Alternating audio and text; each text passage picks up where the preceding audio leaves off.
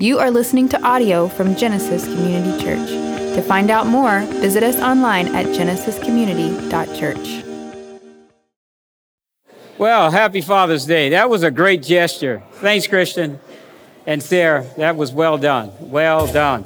You know, as I was preparing the message for today, I thought, man, how fitting it is that we get to talk about Father Abraham on Father's Day. And my goal at the end of the sermon is for you to see Abraham differently. My goal is for you to really appreciate Abraham being our father. That's my goal. So we're going to be in Genesis chapter 14. The title of the sermon is Father Abraham Meets Melchizedek. And these are probably two of the most important people in the Old Testament. And I think you'll see why at the end of this message. So I'll start by praying and then we'll get to it. Father, thank you, Lord, for all of these opportunities that we have to glorify you in the preaching and the receiving of your word. We know that your word is a lamp unto our feet and a light to our path, and we would be nothing without it. Wisdom comes through it, direction, all that we need for life and godliness, we know comes through your word. We thank you for it, Lord, and above all, we honor you today as our Father, our Heavenly Father. Each of us, as we reflect on the time when we didn't know you, can certainly appreciate knowing you and seeing the difference, moving from darkness into light. And what a great life it is you've given us. You've just called us out of the pit of darkness and placed us into the kingdom of your dear Son, where we can have life and have life in its fullness. Father, we commit this time to you, Lord, trusting that you'll do what only you can do and what's very necessary for us, and that's that you give us understanding of your word. In Jesus' name, amen. So this is not going to be a 2-week series. This is going to be a Genesis chapter 14 day. And there's enough information to put in 2 weeks, but we'll do it in 1 week. Genesis, the beginnings, right? The beginnings, and it certainly reflects its name, Genesis.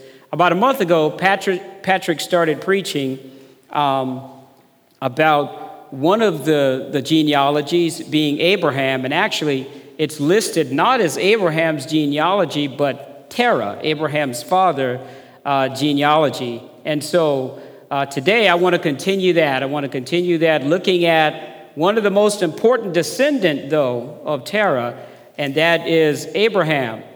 The 3 major religions in the country, actually in the world, each has Abraham as a centerpiece in the religion. Catholicism, Christianity, and Islam. Each sees Abraham, though the other two in a very imperfect way, but we get to see him in a perfect way. But that still speaks of the grandeur of this man, of what God has done to make Abraham known throughout all the world. I mean, after all, the Lord promised that he would be the father of many, many nations, not just the nation of Israel. And so, as I stated, on Father's Day, we have the pleasure of examining the father of all believers, not just the father of the physical Jewish people, but the father of the spiritual people, including all folks from all walks of life. Romans chapter 4 captures this. Romans chapter 4, verses 16 through 17. For this reason, it is by faith, in order that it may be in accordance with grace, so that the promise will be guaranteed to all the descendants, not only to those who are of the law, the Jews, but also to those who are of the faith of Abraham, who is the father of us all. As it is written, the father of many nations have I made you. So first things first, I want to try and harmonize where we've been so far with Abraham. I wasn't here last week when Patrick went through the 13th chapter, and it's been, we've had some disconnect. Patrick was out of the country for a little bit. I did a 2-week sermon. So I just want to harmonize what we're thinking or bringing us together with our thoughts about Abraham thus far. So right after the dispersion of mankind in chapter 11, at what's typically called the Tower of Babel, the Lord started to work through one family. And for the rest of Scripture, the focus of God is operating through this one family. So as Abraham is introduced to the word of Scripture, he is the person through whom the Lord will fulfill his purpose and speak his will to the world. Terah, Abraham's father, was born while Noah was still alive. So when you start to look at these genealogies, the numbers are very interesting, because as you crack the numbers, you start to see when people lived, when people died, and who was still alive. So Noah would have been 822 years old when Terah was born. So Terah had opportunity to interact with Noah. When Noah died, Terah was still a young 150 years old, right? Young age, actually 128 years. But now Abraham, when Abraham was born, Shem would have still been alive. Shem, Noah's son, he would have been 220 years old when Abraham was born. And so when Shem died, Abraham was 150 years old. In fact, Abraham died just 25 years after Shem died. So what's significant is they had opportunity to understand the antediluvian period, which is the time before the flood, and they had opportunity to discuss the flood as well. Now, there's obviously nothing in Scripture that shows what kind of communications took place, but it's very, very unlikely that something as significant as the flood was not orally passed on from generation to generation. So I would like to think that Abraham, on up the line, had an understanding of what took place in the flood and an understanding of what took place afterwards. So that is a very significant piece that you always get from these genealogies. Here, they're not just numbers on a page. They have significance. Think about what it would be like if you got to talk to Abraham about what he knew about the flood, and then leave Abraham and go to Shem and talk to Shem about the flood and life prior to the flood. In fact, think about being able to talk to Noah about what life was like seeing billions of people die in a flood. And he and his family are safe and secure in an ark that we read about, an ark that people build replicas to. Think about what it would be like. I would have to think that Abraham had some knowledge of that. And even with that said, we are told about Abraham that he and his family worshiped idols. It's very, very hard for man to learn the lesson that should have been learned through the flood. Joshua 24:2 says, "Thus says the Lord, the God of Israel, from ancient times your fathers lived beyond the river, namely Terah, the father of Abraham, and the father of Nahor, and they served other gods." The only record that we have indicating that when God first spoke to Abraham, he was still in Ur of the Chaldeans, and the Lord gave him the promise, though limited, but definitely directed him to leave Ur and go to a place where he would be shown. In other words, God knew where he was headed, but Abraham didn't.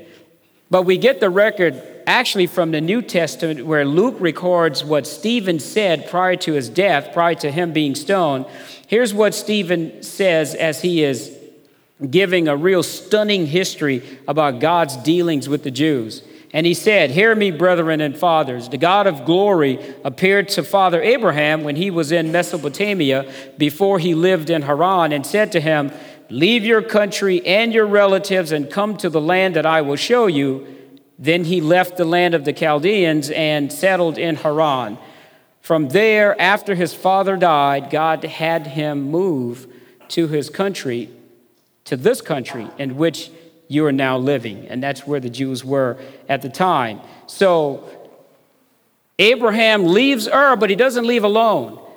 Terah takes the family, and we find in Genesis 11 this account of what took place. Terah took Abraham, his son, and Lot, the son of Haran, his grandson, and Sarai, his daughter-in-law, with his son Abraham's wife, and they went out together from Ur of the Chaldeans in order to enter the land of Canaan, and they went as far as Haran and settled there.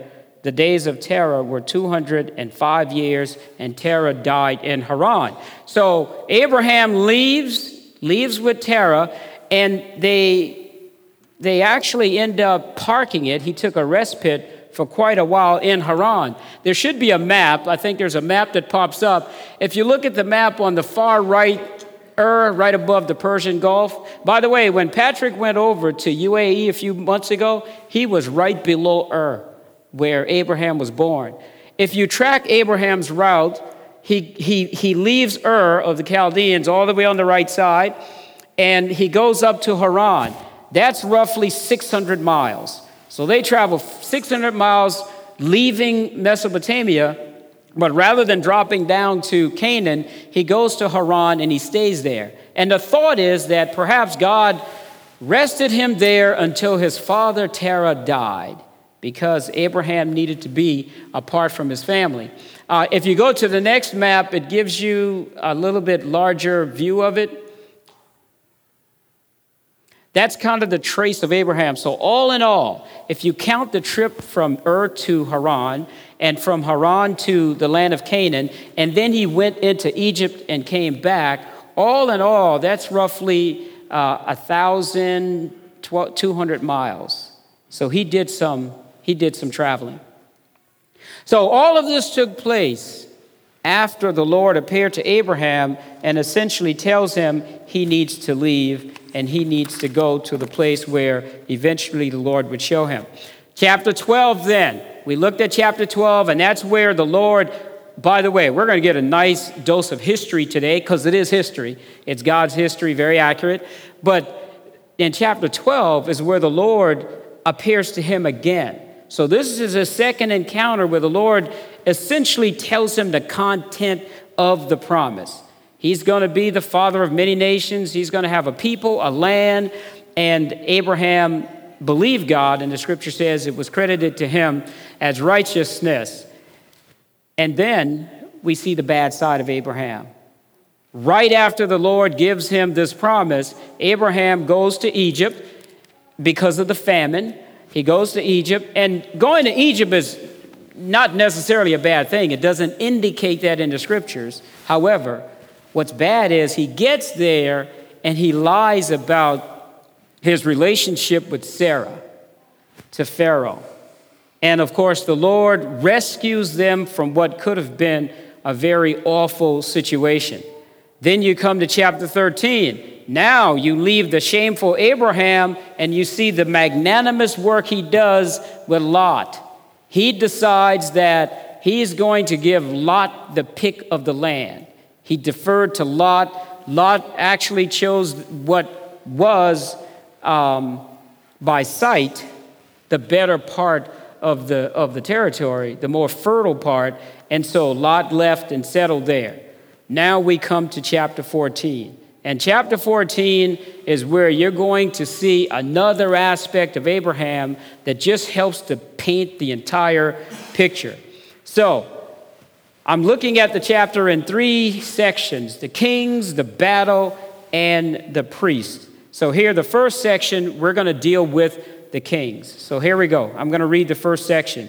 And it came about in the days of Amraphel, king of Shinar, Arioch, king of Elasar, Kedorlaomer, king of Elam, and Tidal, king of Goim, that they made war with Bera, king of Sodom, with Bersha, king of Gomorrah, Shinab, king of Admah, and Shemeber, king of Zeboim, and the king of Bela, that is Zoar. All these came as allies to the valley of Siddim, that is the Salt Sea. 12 years they had served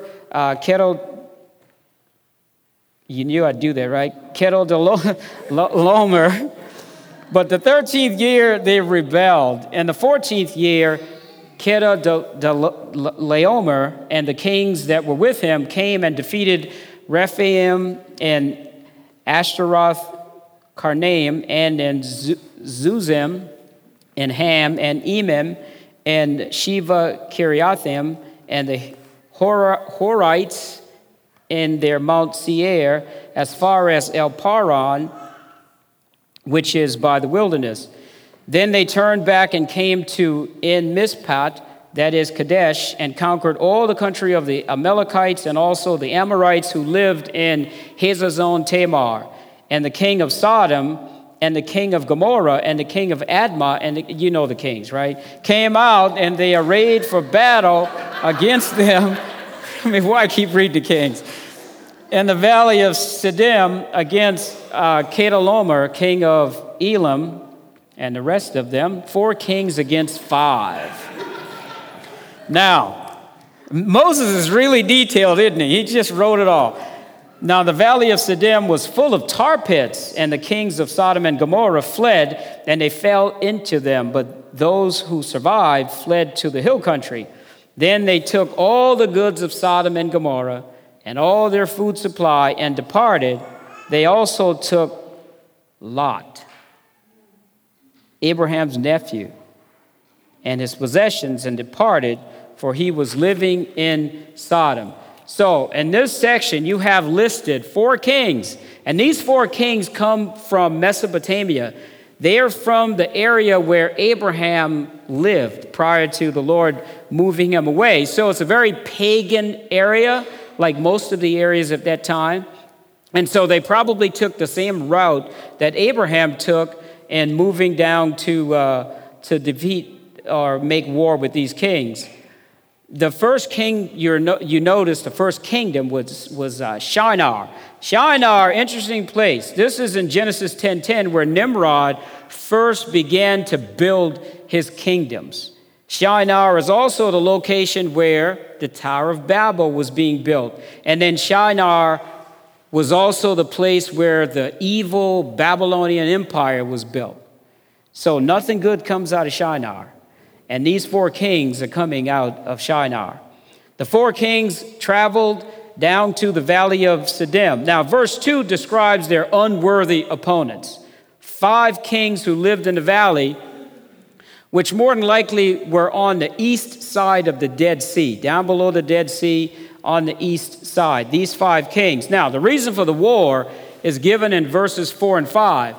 They were paying tribute, right? This is like the old suzerain vassal relationship where a people conquered by another people become their servants, and they essentially have to pay tribute.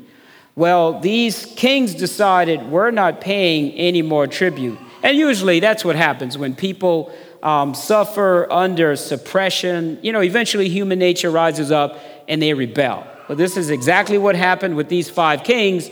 They rebelled and in the 13th year decided we're not going to pay any more taxes.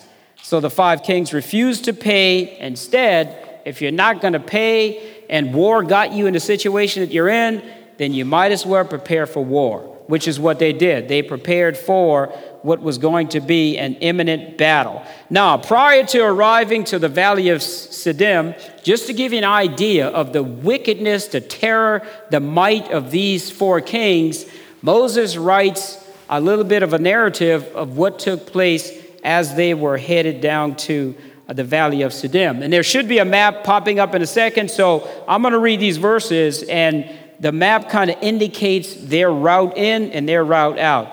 In the 14th year, Kedorlaomer and the kings that were with him came and defeated the Rephaim and Ashtaroth Karnaim, and the Zuzim and Ham, and the Emin and Sheva Kirathim, and the Horites and their Mount Seir, as far as El Paran, that's all the way at the bottom, which is by the wilderness.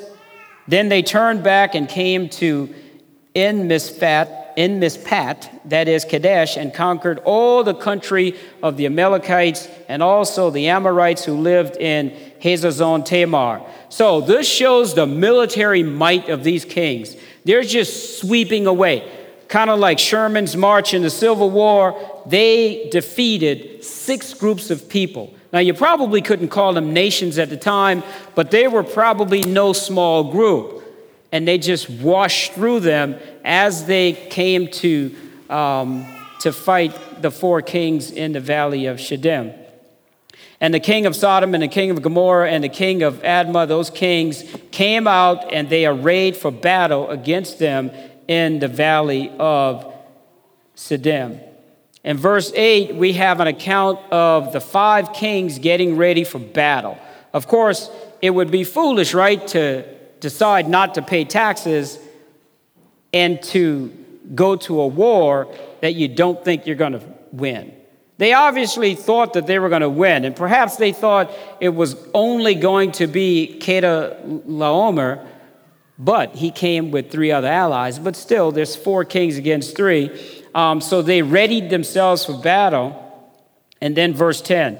Now the valley of Shittim was full of tar pits, and the kings of Sodom and the kings of Gomorrah fled, and they fell into them, but those who survived fled to the hill country.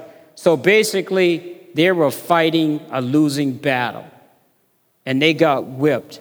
They got routed, so much so that they fled the battlefield. And while fleeing, there's all these tar pits, right? Folks are falling into tar pits, and other people are bolting for the hills. They got routed. Verse 11 and 12 shows the spoils of war, goods, supply, even Lot that they left with. One writer wrote, archaeologist Nelson Glusick documented the destruction left by these kings.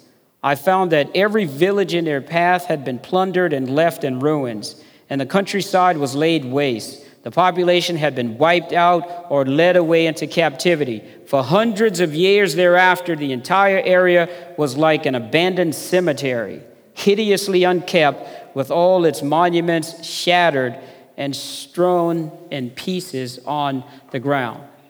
Candace, that was Leon Morris, by the way, since you want to know who I'm quoting. The scriptures just gloss right over and they just tell us what took place. But you all know what happens in war. And it was actually devastating. And then at the end of the verse, it's almost like Moses is writing and saying, and oh, by the way, Lot was living in Sodom. You can't be 100% certain, right? But given all that Lot endured, it's probably easy to think that him moving to Sodom was not a good move. In fact, I think you're going to see a contrast between Lot and Abraham throughout. And that's going to be a very important contrast that I'll address at the end. But he probably shouldn't have stayed there. However, this is where Abraham comes in. They took Lot. So that moves us to the battle. Verses 13 through 16. Then a fugitive came and told Abraham, the Hebrew, now he was living by the oaks of Mamre, and the Amorite, brother of Eshcol, and brother Aner, and these were allies with Abraham. When Abraham heard that his relative had been taken captive, he led out his trained men, born in his house, 318, and went in pursuit as far as Dan. He divided his forces against them by night, he and his servants, and defeated them and pursued them as far as Hobah, which is north of Damascus. He brought back all the goods and also brought back his relative Lot with his possessions, and also the women and the people. It's not by chance, perhaps, that this fugitive escapes and goes to Abraham and tells Abraham, listen, your nephew has been captured. That's probably by divine providence, God's providence, right? So you have Father Abraham becoming General Abraham. He dons his military gear. He gets his servants born in his own household. And of course, by now, Abraham is an incredibly rich man by this time. And he has his own army, if you will. But it's a very small army. But they're definitely well-trained. So he and 318 men, they set out to conquer and to defeat what 5 other kings couldn't do. But this is Abraham, right? This is Father Abraham. And he, of course, is going by in the might of God. He goes to battle. Verse 15 shows his military genius. It says he split his forces. Now, throughout history, and maybe history looked at this particular event because that's thought of as being a very daring and ingenious, tactful move to split your forces. One of the ones I read about was General Robert E. Lee. General Robert E. Lee at Chancellorsville was way outnumbered, and he was fighting Hooker, General Hooker, the Union general. And he did the very same thing. He split his forces and ended up defeating General Hooker. Now, a lot has been said about Robert E. Lee and actually generals on the north and the south side of the Civil War. But by all accounts, there's evidence that Lee was a Christian.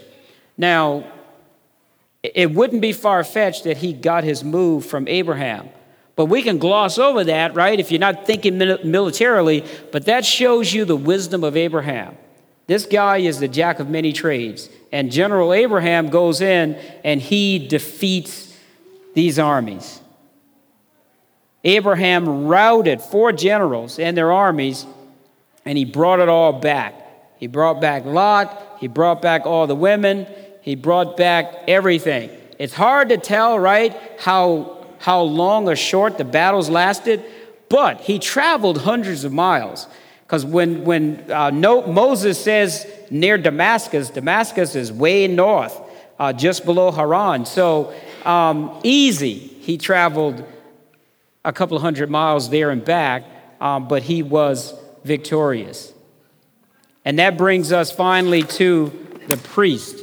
And this is where it just gets nice and interesting. This is where it all comes together.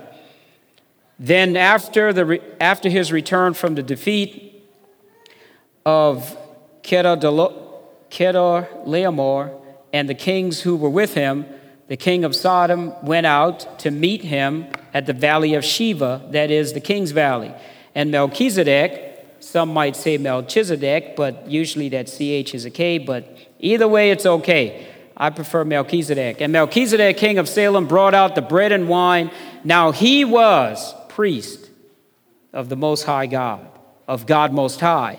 He blessed him and said, "Blessed be Abraham of God Most High, possessor of heaven and earth, and blessed be God Most High, who has delivered your enemies into your hand." He gave him 1/10 of all that he had. The king of Sodom said to Abraham, "Give the people to me and take the goods for yourself." Abraham said to the king of Sodom, "I have sworn to the Lord God Most High, possessor of heaven and earth, that I will not take a thread or a sandal thong or anything that is yours, for fear you would say, 'I made Abraham rich.'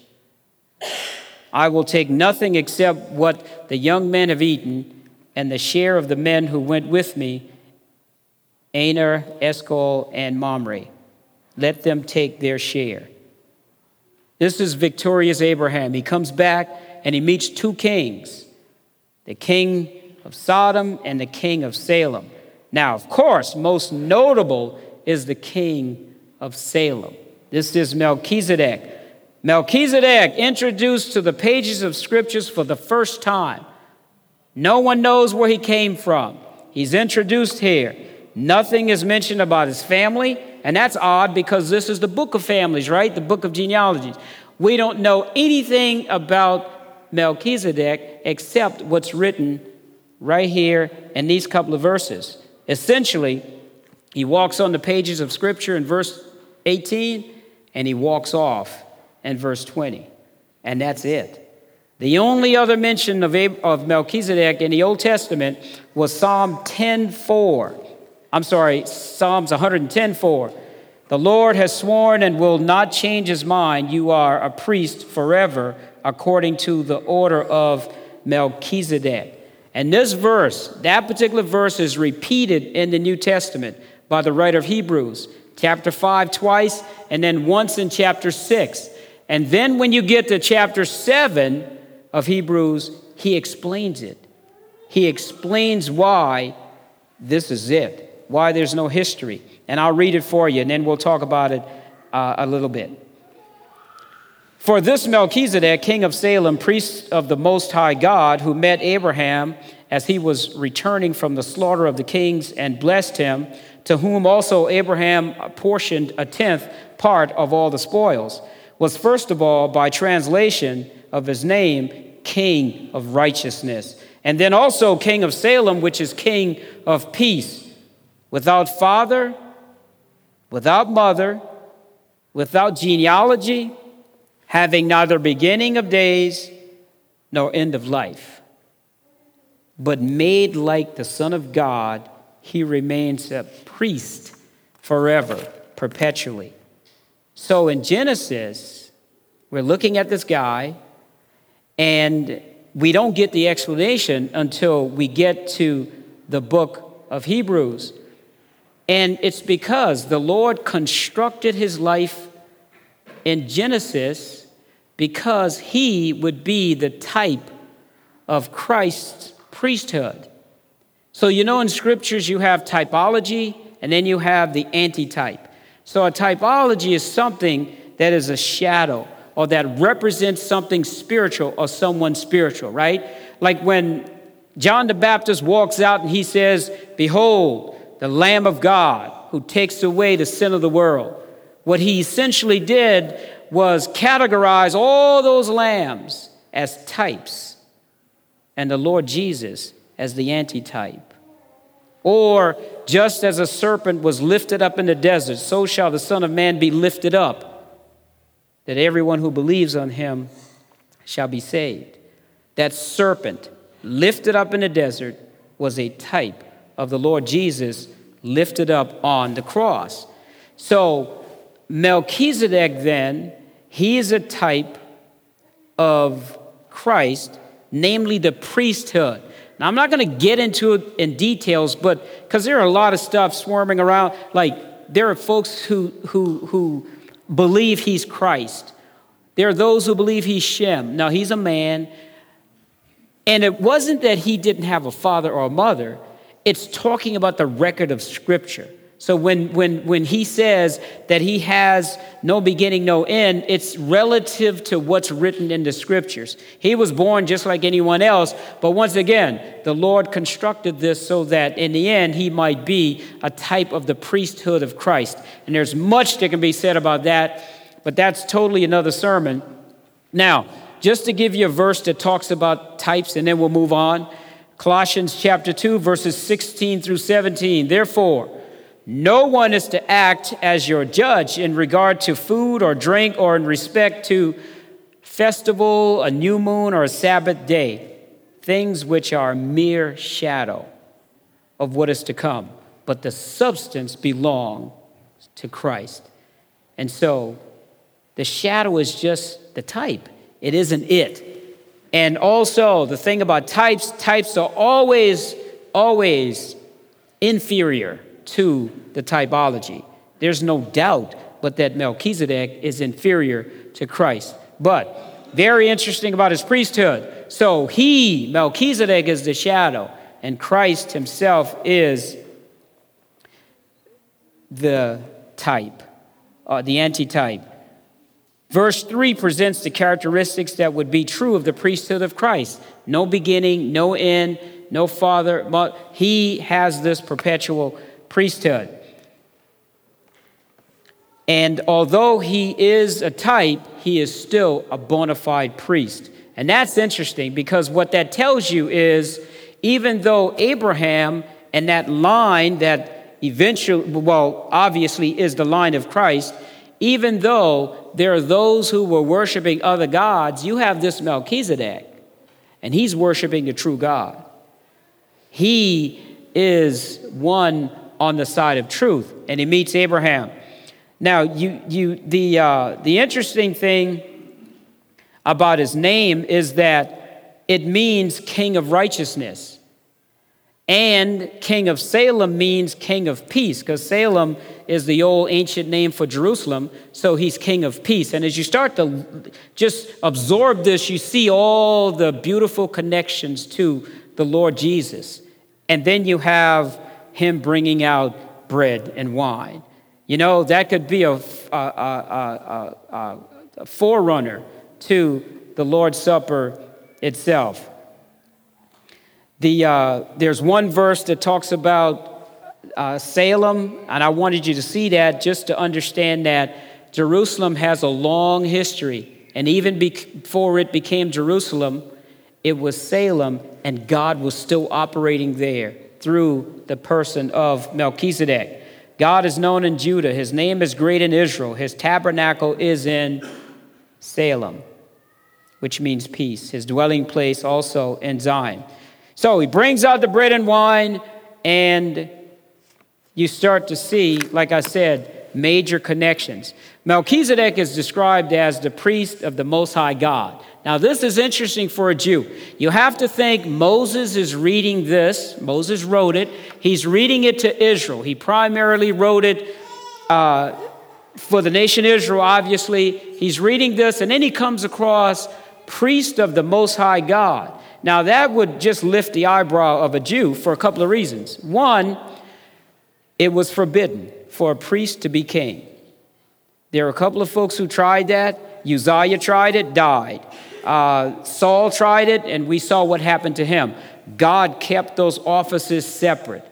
The only way those offices come together is in the person of the Lord Jesus Christ. And here Moses is telling the Jews about a priest who is after the order of Christ, and he is king and priest. Priest of the Most High. All of the priests in Israel were priests of Jehovah, right? Jehovah, the God of Israel. Here he used El Elyon, which is God Most High, and it speaks of the universal God. In fact, that's how Melchizedek describes him. He is the God of creation. So this is the guy who comes out to meet Abraham. And guess what he does? He blesses Abraham. And he blesses God Most High. Bless. And the Hebrew, barak, it means to speak well of. And actually, a better description is the Greek word for bless or praise, eulogeo, from which we get eulogy, right? And it means to speak well of. We know that. Well, he is praising Abraham. He's praising Abraham. He recognizes Abraham, obviously, as a man of God. Now, by the way, when God blesses us, he does us good. It's not that he speaks well of us, but he does us good. So Abraham is victorious. Melchizedek recognizes his commendable actions. And I don't want you to lose sight of that, right? His commendable actions. And then the final three verses show the commendable actions of Abraham even more in that he refused to accept anything from the king of Sodom.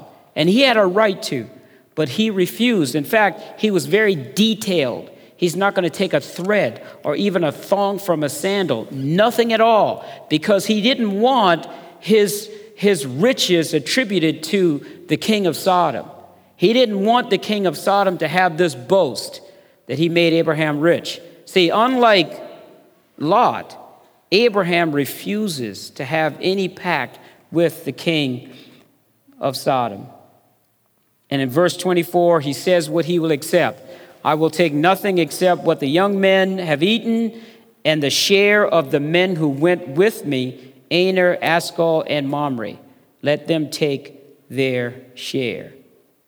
He concluded that his men, it's okay, they have eaten.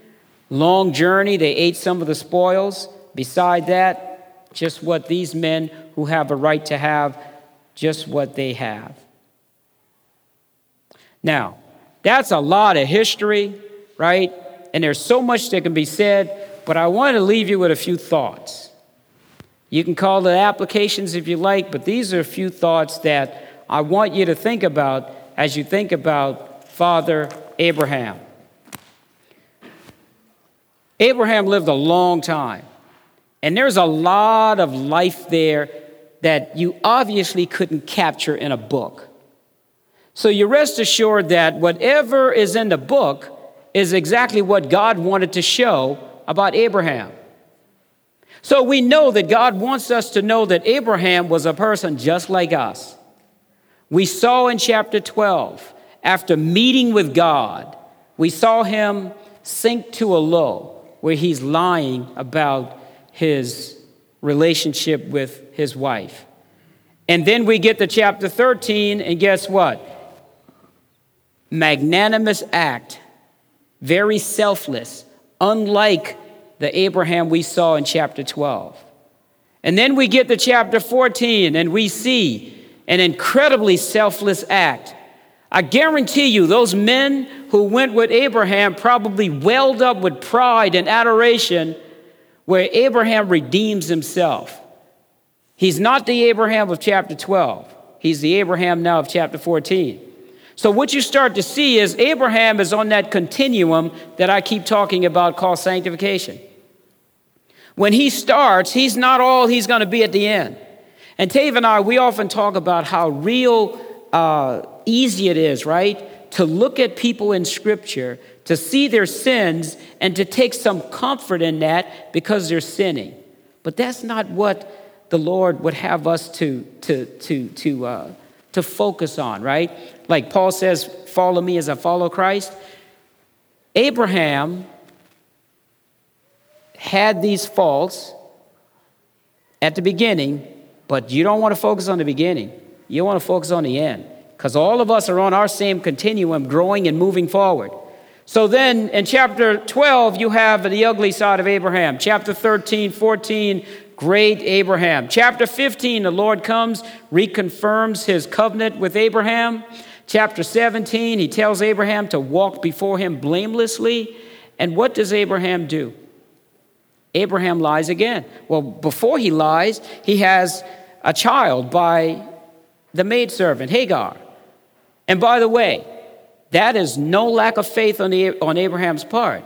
That was traditional. That's what they did. So when the Lord comes to Abraham in chapter 17 and 15 and tells him he's going to have a son, Abraham decides in chapter 16, okay, this is what I need to do to have the son. So fleshly to be sure, but it's not a lack of faith on the part of Abraham. And then you move to chapter 17, and Abraham is now told by God, walk blameless before me, get it together. Now, he's much more mature than Abraham in chapter 12. In chapter 18, he's praying for Lot. Actually, he's praying for the Lord to not destroy Sodom and Gomorrah because his nephew Lot was there. And the Lord heard his prayer and delivered Lot. But then he falls again. In chapter 20, he goes down to Abimelech. And he lies to Abimelech about Sarah. And the very same thing that took place with Pharaoh took place with Abimelech. And that's the first place where the truth comes out. In fact, that's the only way we know that Sarah is his half-sister, because it comes out right there. And then the child is born. The child couldn't be born at chapter 12 or chapter 13 because he wasn't ready. See, the Lord puts you on a continuum, and he has a work for all of us to do. Always. There's no Christian who doesn't have work to do. But the scope of your work will always depend on the progression of your maturity, always. So Abraham has this son. And here's the Abraham you want to think about. He has this son in chapter 20, and in chapter 21, he's told to kill the son. He's told to sacrifice the son. And the Bible says that he did in his heart kill Isaac because he believed that God would bring him back from the dead. This is Abraham. That's the crowning glory of Abraham. So listen, when you start talking about Father Abraham, that's a proud thing to say. God wants it that way. We're not looking at any snapshot in his life except at the end where God has matured him. He has walked with the Lord. And now the Lord says of Abraham, now I know you fear God. Who else in Scripture is called a friend of God? Nobody but Father Abraham. And it isn't automatic that it would be that way. And that's what we lose sight of often. We think because of the sovereignty of God that it'll always happen, that look at Lot. It didn't happen with him. Abraham gained everything. Lot lost everything. Even his family. Everything. So the encouragement is this. As you look at these Old Testament saints, recognize that the Lord wants us to see the reality of who they are. They're people just like us. However, we see them growing from an infantile relationship with the Lord to a very mature relationship where the bumps and bruises along the way all create this. Every one of us has had them. We've had those bumps and bruises, but they're not the thing that characterizes us. What characterizes us is that we too are connected to the living God, and he's constantly doing a work so that we might glorify him in that way. Abraham indeed is the father of us all, and he is the friend of God. So the next time you hear that song, Father Abraham, think about Abraham that way. That would be an incredible gesture in glorifying God for what he did in the life of Abraham. Let's pray. Thank you for listening to audio from Genesis Community Church. To find out more, visit us online at genesiscommunity.church.